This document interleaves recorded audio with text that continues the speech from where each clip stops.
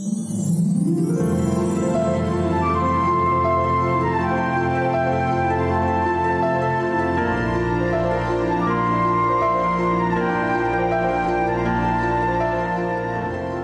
I'm Marilyn, the two-tip lady, who loves to give you tips to make life more simple.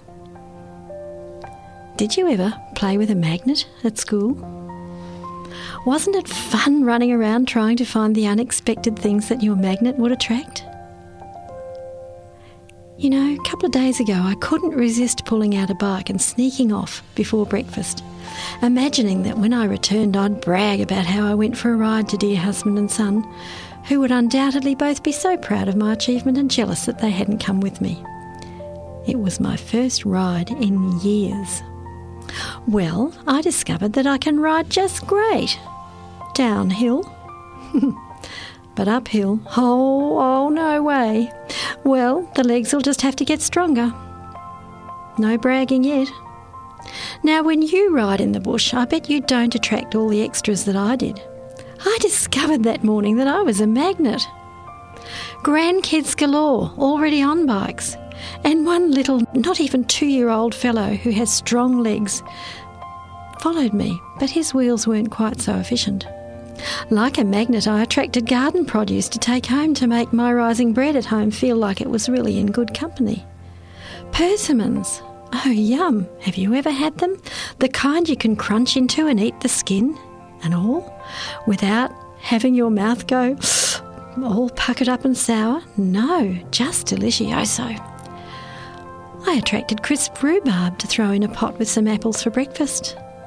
And the very first lemonades of the year. Oh, don't you love lemonades straight off the tree? These were shared so generously for us. I love lemonades and I love being a lemonade magnet. And I attracted the most munchy, crunchy cucumber you'll ever eat straight off the vine onto the plate for lunch. Chinese cabbage to dice finely and drizzle my homemade delicious tahini dressing over, along with a few tender sprouts. What a marvellous reward I had for my push bike labours and for being a magnet. Though my uphill labours were exhausting, it was fun collecting the unexpected along the way. What fun to be a magnet! Do you want 2 tips to ensure that you become a magnet too? First, here it is. Do something you don't usually do. And unexpected and delightful things will come your way. Try it and see.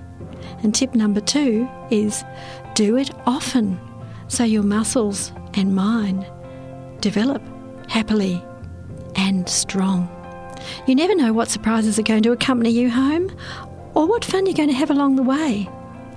2 simple tips. What are they? Do something you don't usually do and do it often. These are tips that will make your life more simple and happy. So, that's it today from the two-tip lady who loves to share tips to help make your life more simple.